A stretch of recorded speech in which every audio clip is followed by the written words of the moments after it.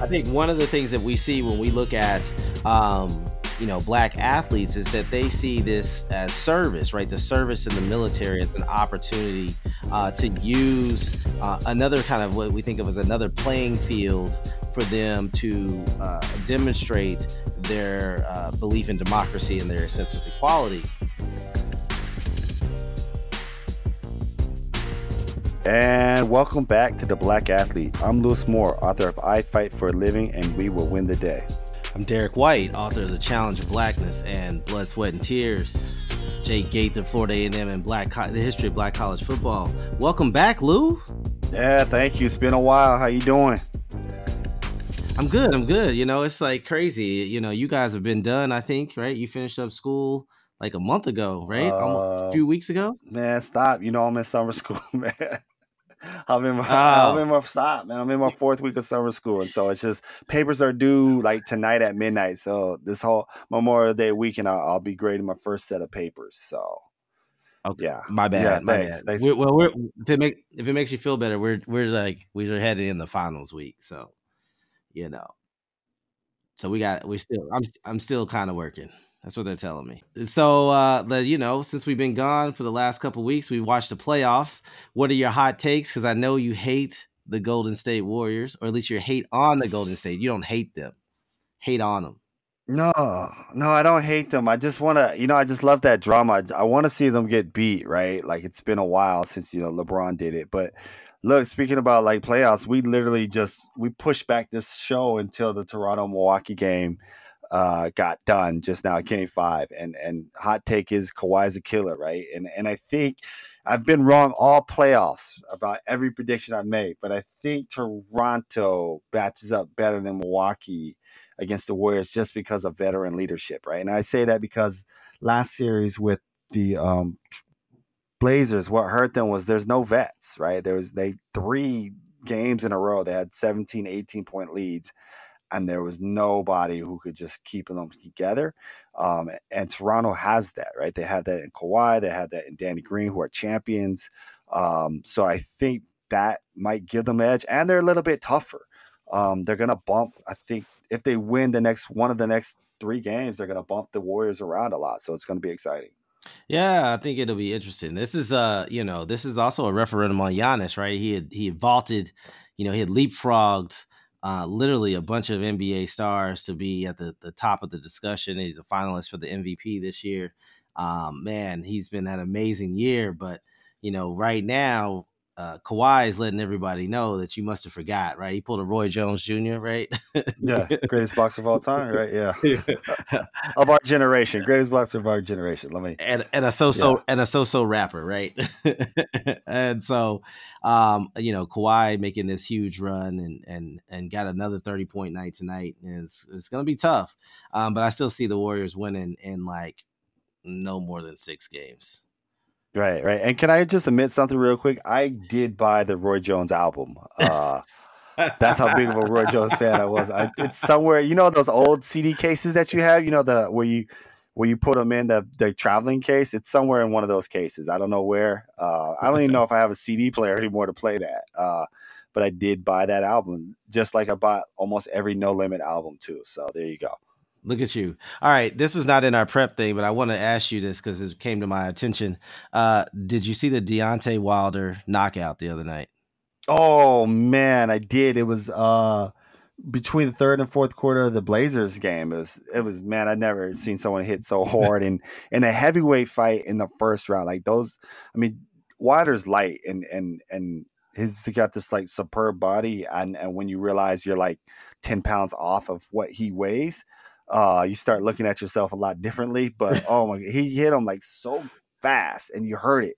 And I know a lot of people have been watching it in slow mo. That doesn't do it justice. You have to watch that punch in real speed just to get that full effect, like that boom boom. And the dude just crumbled. It was crazy.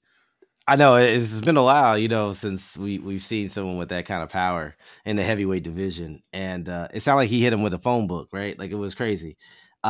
That was not on our pregame discussions, but I felt like I needed to talk to you since you're my boxing expert. Since you got, there it is.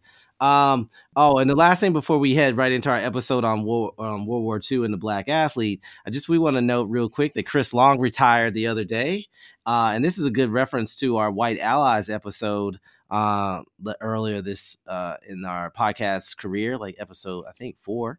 Um, Chris Long has been a huge advocate and supporter of bringing up these issues about police brutality and the right for black athletes to use their platform, and so it's going to be his presence actually going to be missed in the NFL because unlike many of the black athletes, um, management and media actually listened to Chris Long's opinions and analysis of circumstances. So salute to a ally, right, to black athletes in the modern era. Right, and hopefully someone steps up too. And the other thing, real quick, about him is asked. He was asked the other day about reefer, right? And he admitted that he smoked to help him out, right? Not just like recreationally, but to help him with pain. And I think that's a big deal when somebody of that stature talks and admits that he is smoking, right, and for the reasons to manage his pain, gets the conversation out there once again. And I think and I say that because it looks a lot different, right, if Ricky Williams is saying it versus Chris Long, and that's a very loaded observation by me, but I to be clear, it doesn't look different to me. But I think to other outsiders, right, when Ricky Williams is talking about why he smoked versus when Chris Long, right, same reasons, different results, I think. Yeah, absolutely. I think he's, again, Chris Long is on the front line of player issues, and again, using his platform even in retirement as he's heading out the door to raise important issues about pain management that the NFL is going to have to really grapple with. But today's episode is the black athlete in the military, and today I think we're doing this right, recording this right before Memorial Day weekend, and this is a great opportunity for our listeners to really think about the meaning of war and for African Americans, and but also for black athletes. And I guess before we start, I guess we think about this meaning of war in general. That for African Americans, us, and when we teach our history classes, what do we say about war? And for African Americans history, the meaning of war has been an opportunity to make a claim for equality and a claim for democracy, right? And we've used, whether it's the Revolutionary War, the Civil War, World War I, World War II, those major wars, and then Vietnam, we started raising questions about the question of American foreign policy in the world and its role in the world, which is a very different set of questions. But from really the Revolutionary War through World War II, African Americans used the war as a platform to make legitimate claims to democracy and equality that had been denied through the strictures of slavery and Jim Crow and et cetera. Right. No, I mean, we brought up teaching, and that's how I teach it. Just, and I think that's the key with Vietnam you brought up, but just the importance of war and how you look. We sacrifice for this country, we get something out of it, right? And whether it's in the North post revolution, there's gradual emancipation, or Civil War, you have the 13th, the 14th, the 15th Amendment. And the same thing is gonna you try the same thing with World War I, and then when you get to World War II, you talk about double victory. And then, like we said, Korean War. I don't know, when you teach, do you do the Korean War? Because I think that's one of those things that just kind of gets skipped, right? It's the weirdest thing. Is like it's the first major integrated war since the American Revolution, and then I think most people go, World War II. You fill that in with some civil rights stuff, some Black Power stuff, and then you hit Vietnam. Like, is that how you teach, or like what do you do? I mean, Korean War is hard to work in, and for lots of reasons, right? But I kind of use it as a platform to talk about the integrated military, right? But ideally, it's usually just an addition to World War II, not like a whole kind of theme or unit in and of itself. We don't get into the foreign policy and what Black America is really dealing with Korean War. It's just another opportunity for them to showcase what an integrated military could do. Right, right. And on that, I think that's like going back to that's the connection with World War II and this episode, right?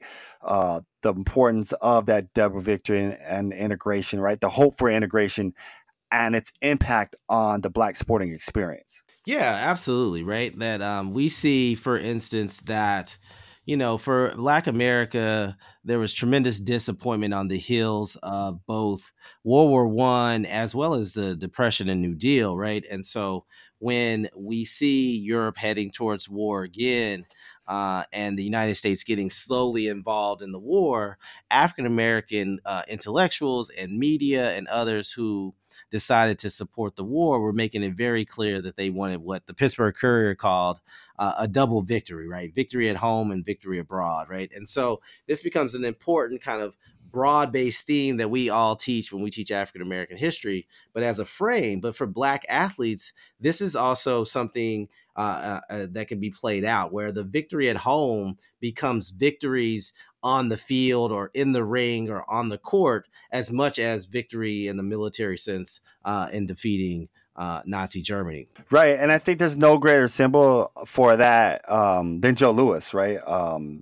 Joe Louis is look, he's the greatest fighter of all time, as you learned in coming to America, and that statement still stands. It's still accurate, and yes, he was 137 years old when he fought Rocky Marciano. But Joe becomes that symbol for Black Americans for hope, right? For double victory, victory abroad, victory at home, and it starts even before we get into war, right? It starts in 38 when you, like, as you mentioned, people know the war is coming. And in 1938, he defeats the German boxer Max Schmeling. And then a year later, the war in Europe starts. And then when it starts here, right, just a couple weeks after Pearl Harbor, right, December 7th, 1941, but in early 1942, Joe Louis is already starting to donate money to the military. And there's this really cool political cartoon that I like to use in my class, right? To, when I talk, before I talk about World War II, whether it's in a general U.S. history setting or AFM class or a sports class, I like to talk about, Joe Louis and his America, right? And the cartoon is him and Dory Miller, right? So you got Dory Miller in the background, who, shout out to Dory Miller, was a Texas high school football player before he joined the military. And he played on Thursday nights, as the book Thursday Night Lights suggests. And then you have Joe Louis Mm-hmm. giving money to the Navy. But when I talk about Joe Louis and his America, it's like Joe Louis becomes a symbol because, once the war starts, he gets drafted, he enters the military, and he uses his platform really to unite America and push America through this war. And one of the ways he does that is by speaking and trying to raise bonds. And he has this famous saying where he says, "We're going to win the war because we're on God's side." And they run posters, they run ads for it. When we were doing our prep work, I put one of those newspapers from 1942 in our file, and that resonated with a lot of folks. And if you're looking at the Black press at that time, you would see stuff about how Lewis is more important than someone like a W.E.B. Du Bois or a Philip Randolph, because he's the Mm-hmm. symbol of integration, Mm-hmm. right? But he's doing it in a segregated military. And that's what I always try to get people Right. to understand. And I think, like, our memory of that war, because we call it the greatest generation, tends to forget that all this is done in a segregated military, right? And what Lewis did, he becomes a symbol of patriotism, but he does this right in Jim Crow. And then also, I know we don't have time to go over Joe Louis this whole show, but this is what leads to his economic downfall. Because when he gets into the military, right, he's the heavyweight champion of the world. Um, but in 1941, he has heavyweight champion of the world money. But in 1942, he has the money of a soldier. And the fights that he A had, private. right, a private soldier, and the fights that he has during the war, he donates these monies, but he still has to pay his taxes. And he can't afford to pay his 41 taxes on his 42 salary, and he never catches up, right? And Uncle Sam, as the story goes, to make a long story short, dogs him out, right? And eventually catches up and tries to get Mm-hmm. him for his taxes. And he spends almost like another 20 years trying to catch up. And to kind of tie the story together, because I know I made this kind of coming to America reference. That's why he was 137 years old when he fought Rocky Marciano, right? He needed the money. And if you ever see that fight, it's just this sad, pathetic fight with this older Joe Louis, who's what, 3 years removed from the championship, has to fight this young, hungry lion just to pay his taxes. Where all this trouble starts. Now he spends his own money a lot, but all this trouble starts when he joins the military, right? So I think the debt is not repaid to Joe Louis. Yeah, that's an excellent point about the notion of debt, right, and service, right? Because I think one of the things that we see when we look at, black athletes is that they see this as service, right? The service in the military as an opportunity to use another kind of what we think of as another playing field for them to demonstrate their belief in democracy and their sense of equality. And we see this especially among black middle class. And so one of the things that I work on obviously is black college football. But so looking at sports and the war on black colleges, we see that all these coaches, right? I mean, we're talking dozens and dozens of coaches, really are either drafted into the military or join or volunteer the military as part of the war effort. And so, in my book, Blood, Sweat, and Tears, I talk about how Bill Bell, who was a graduate of the Ohio State University, an All American and All Big Ten player there, who was the head coach of the night of Florida A&M beginning in 1937. And heading into the war, he basically takes a downtrodden Florida A&M program and leads them to their first national title with Jake Gaither as his assistant. But he says in 1940, as the war starts to the war rhetoric, as well as the Double V campaign begins to take hold across the nation, he writes a letter to the newspaper talking about why he's supporting the war and what the war effort should do for Black Americans. And he says, this is a quote. He says, "We, like other sincere citizens, will grant the last drop of our blood to continue democracy and the American way of life." End quote. So he writes this it's in the Pittsburgh Courier in 1940. And so Bill Bell talks about him traveling all over the country and getting a kind of sense of the mood of Black America, that they were disappointed and frustrated on the heels of World War I and the New Deal. But at the same time, that despite those frustrations, that they were going to be committed to this effort. And so Bill Bell in 1942 will resign as head coach of Florida A&M, in part because many of his players will be drafted into the military, and he too will join the military. And he goes to Fort Benning, where he begins his process of becoming an officer in the military. But one of the tasks that he has when he first gets into the military is organizing sports teams at Fort Benning, that they too were segregated. And so we see that these sports teams, as we will talk about, lead to the kind of lay the groundwork to integration on the backside when we think about Jackie Robinson.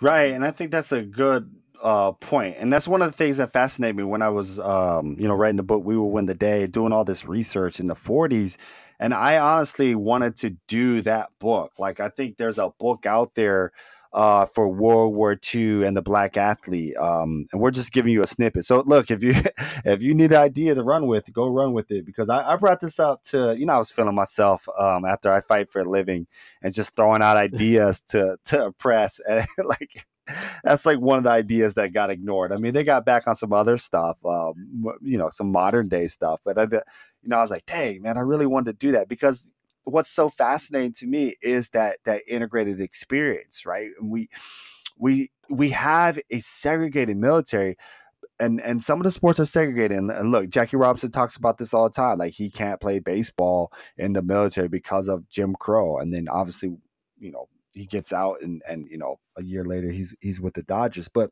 there are a lot of integrated sporting experiences in World War II that's going to lead to integration, right? And so one of the ones is that the Great Lakes Naval Academy, right? And there you have Marion Motley, who's going to be, when professional football reintegrates, right? He's going to be one of the first black players, and he'll sign with the Cleveland Browns. And oh yeah, his coach at the Naval Academy, Paul Brown.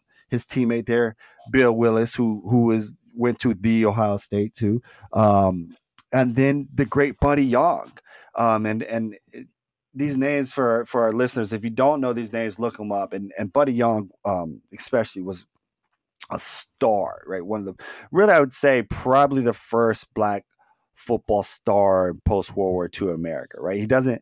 I don't know if he. It's hard to gauge if he eclipses like a Fritz Pollard or a Paul Robeson or something like that when they're playing, but Buddy Young does it. He might because he does it in post World War II. But one of the stories people like to tell about him, right, when you're fishing for stories to show that integration can work, is while he was in the military playing for Navy Academy, one of those games, he was getting roughed up by some white players on the other team. One of them actually called him an N word and said he's going to rip his head off. And as the famous story goes, is Buddy Young has a Texas Southern teammate who sticks up for him and punches the guy, right? And for a lot of people looking at that moment, it's proof, right? Right in that moment that a white Southerner would punch another white guy for using the N word, protect his black teammate. Because one of these moments where you could sell that integration will work not only in sports but the rest of society. I think Buddy Young is a fascinating thing. I should ask you because you wrote "We Will Win the Day." Is there a biography of Buddy Young? Whew, there should be. If even if there is, there should be like another one too, right? Like there's always like there's 100 biographies on Ali. But you know me, my style is always to get the newspapers, and I couldn't find one. I'm sure there's one out there, and if there's not, there needs to be. Uh, yeah, yeah, it threw me off a little bit because I'm like, dang, that's another project that I'll never get to.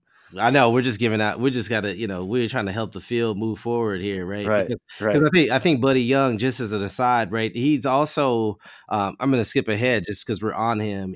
He becomes at the end of the war one of the first what we would think of as great collegiate free agents, right? So one of the things at the end of the war is that the guys who played on military teams or who were at college before the war broke out had the opportunity to go to any college and still be eligible at the end of the war. And so all these teams in the Midwest and in the North are trying to convince Buddy Young to come to their school. And he ends up at the University of Illinois, where he's a star, right? I mean, in some ways, he eclipses Red Grange, right? He's the Red Grange of that generation for the University of Illinois. And then he has a tremendous pro career, and he's a first scout, and he's an administrator in the NFL. Like, it's a great story. And so for those folks, again, if you're looking for a project, Buddy Young is a fantastic subject. And so I want to, in these military teams on the segregated side, right? I think this is an important because I think this sets us up for this post-war period. Is that on the black college side, what we also see is again enhanced, I won't say professionalization, but enhanced an improvement of the game because of this military teams during the war, right? That coaches like Bill Bell are able to really enhance their coaching because they're interacting with these other players and these other coaches and these other systems at at Fort Benning, which is a segregated military team in the South, and they would play other black colleges. And I think this is an important piece, right? Because one of the things that we see with World War II is really kind of two divergent things happening, right? That one hand we see the that the war lays the groundwork for integration, right? So we right. talk about Marion Motley and Paul Brown, as well as Buddy Young and others in these integrated spaces.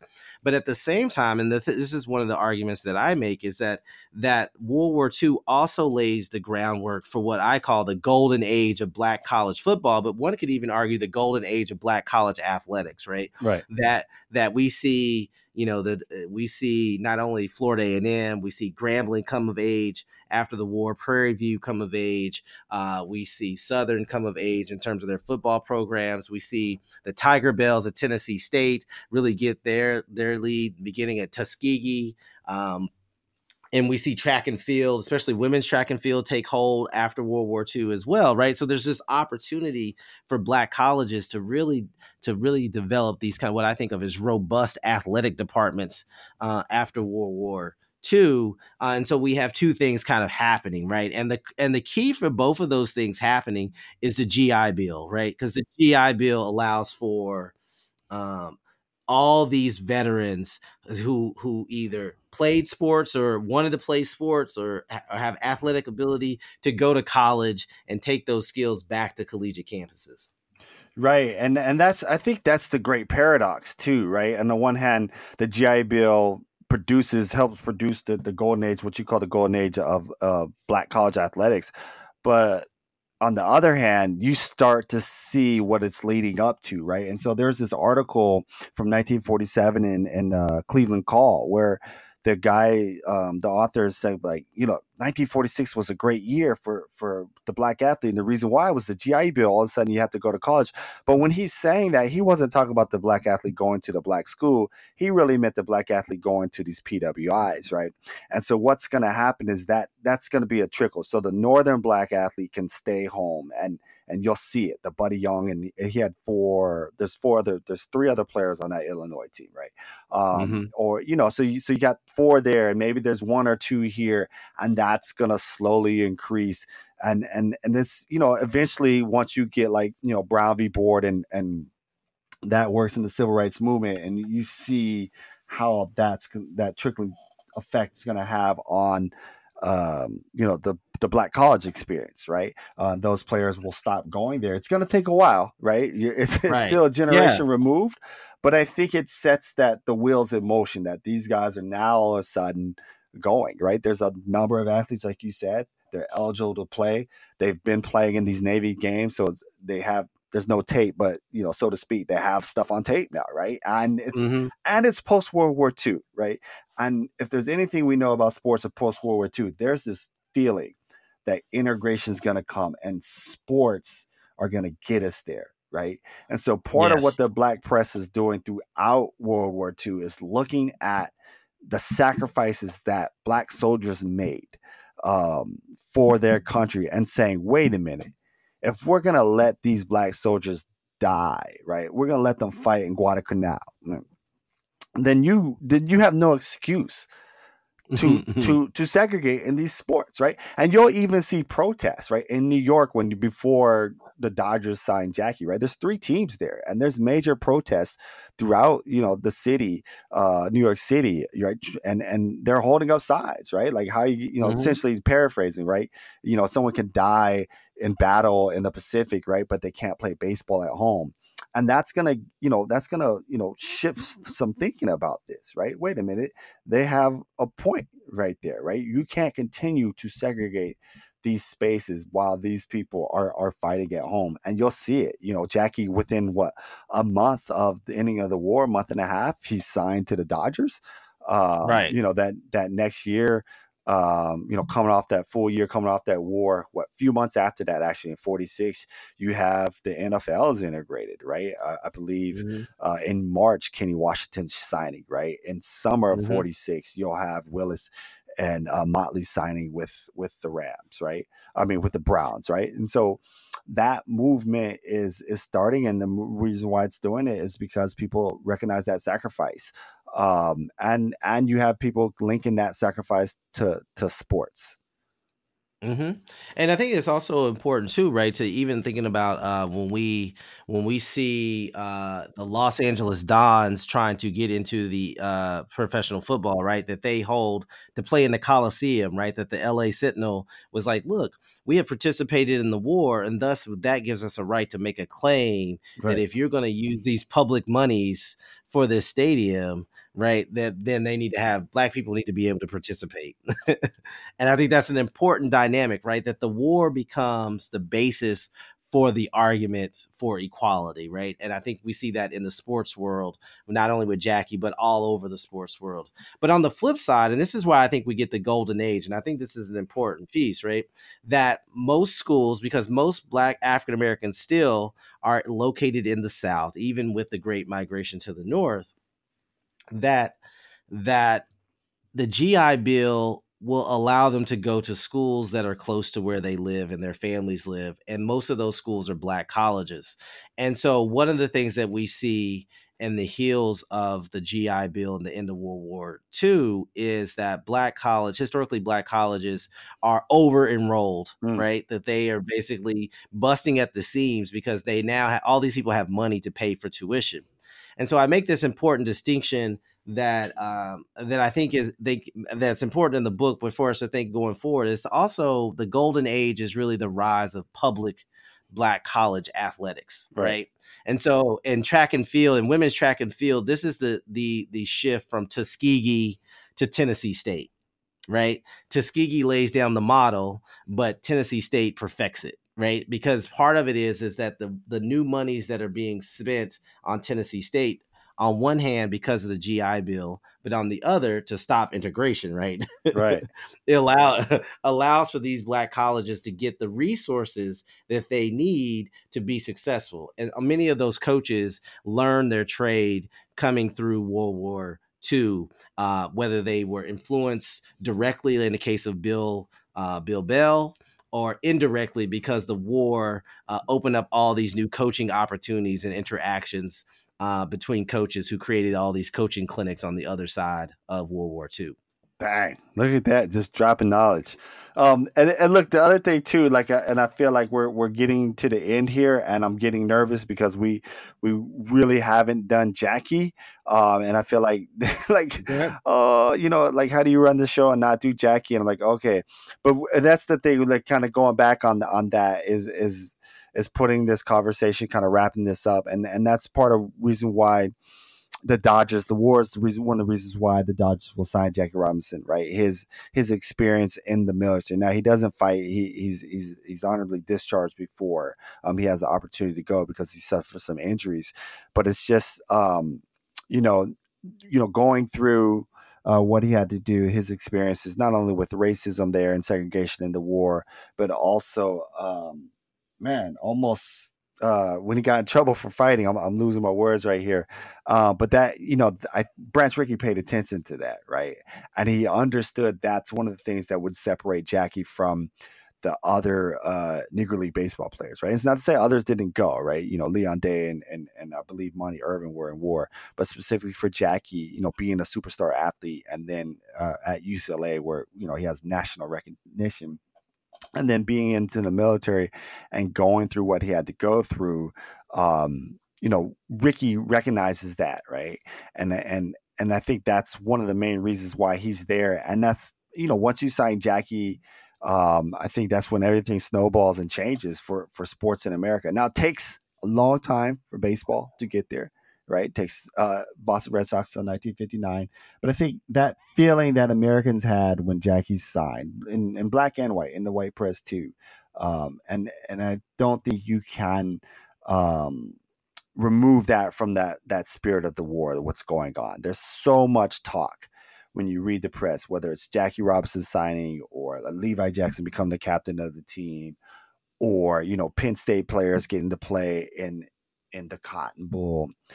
That connection between democracy and what that war did for us, right? Because as you teach the war, one of the war, you fight this war for those 4 freedoms, and when you come home, right, you got to pay that bill. And I think sports becomes the easiest place to do that, right? It's the easiest thing. It's easier than education. It's easier than housing. It's easier than employment, right? And I think that's why so many people celebrate this moment. Absolutely. And sports is definitely, it's easier, and it's also more visible, right? Like you can Right. see tangible victories.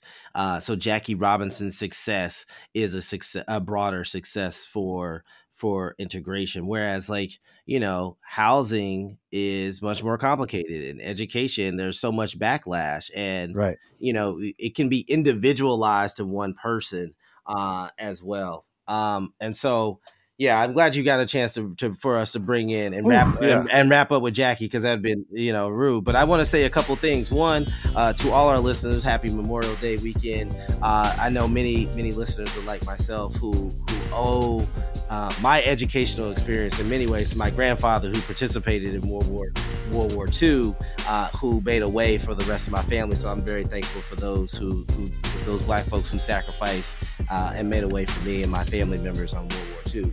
Right, and my grandfather too got shot. Battle. He's white. My white grandfather got shot in the Battle of the Bulge.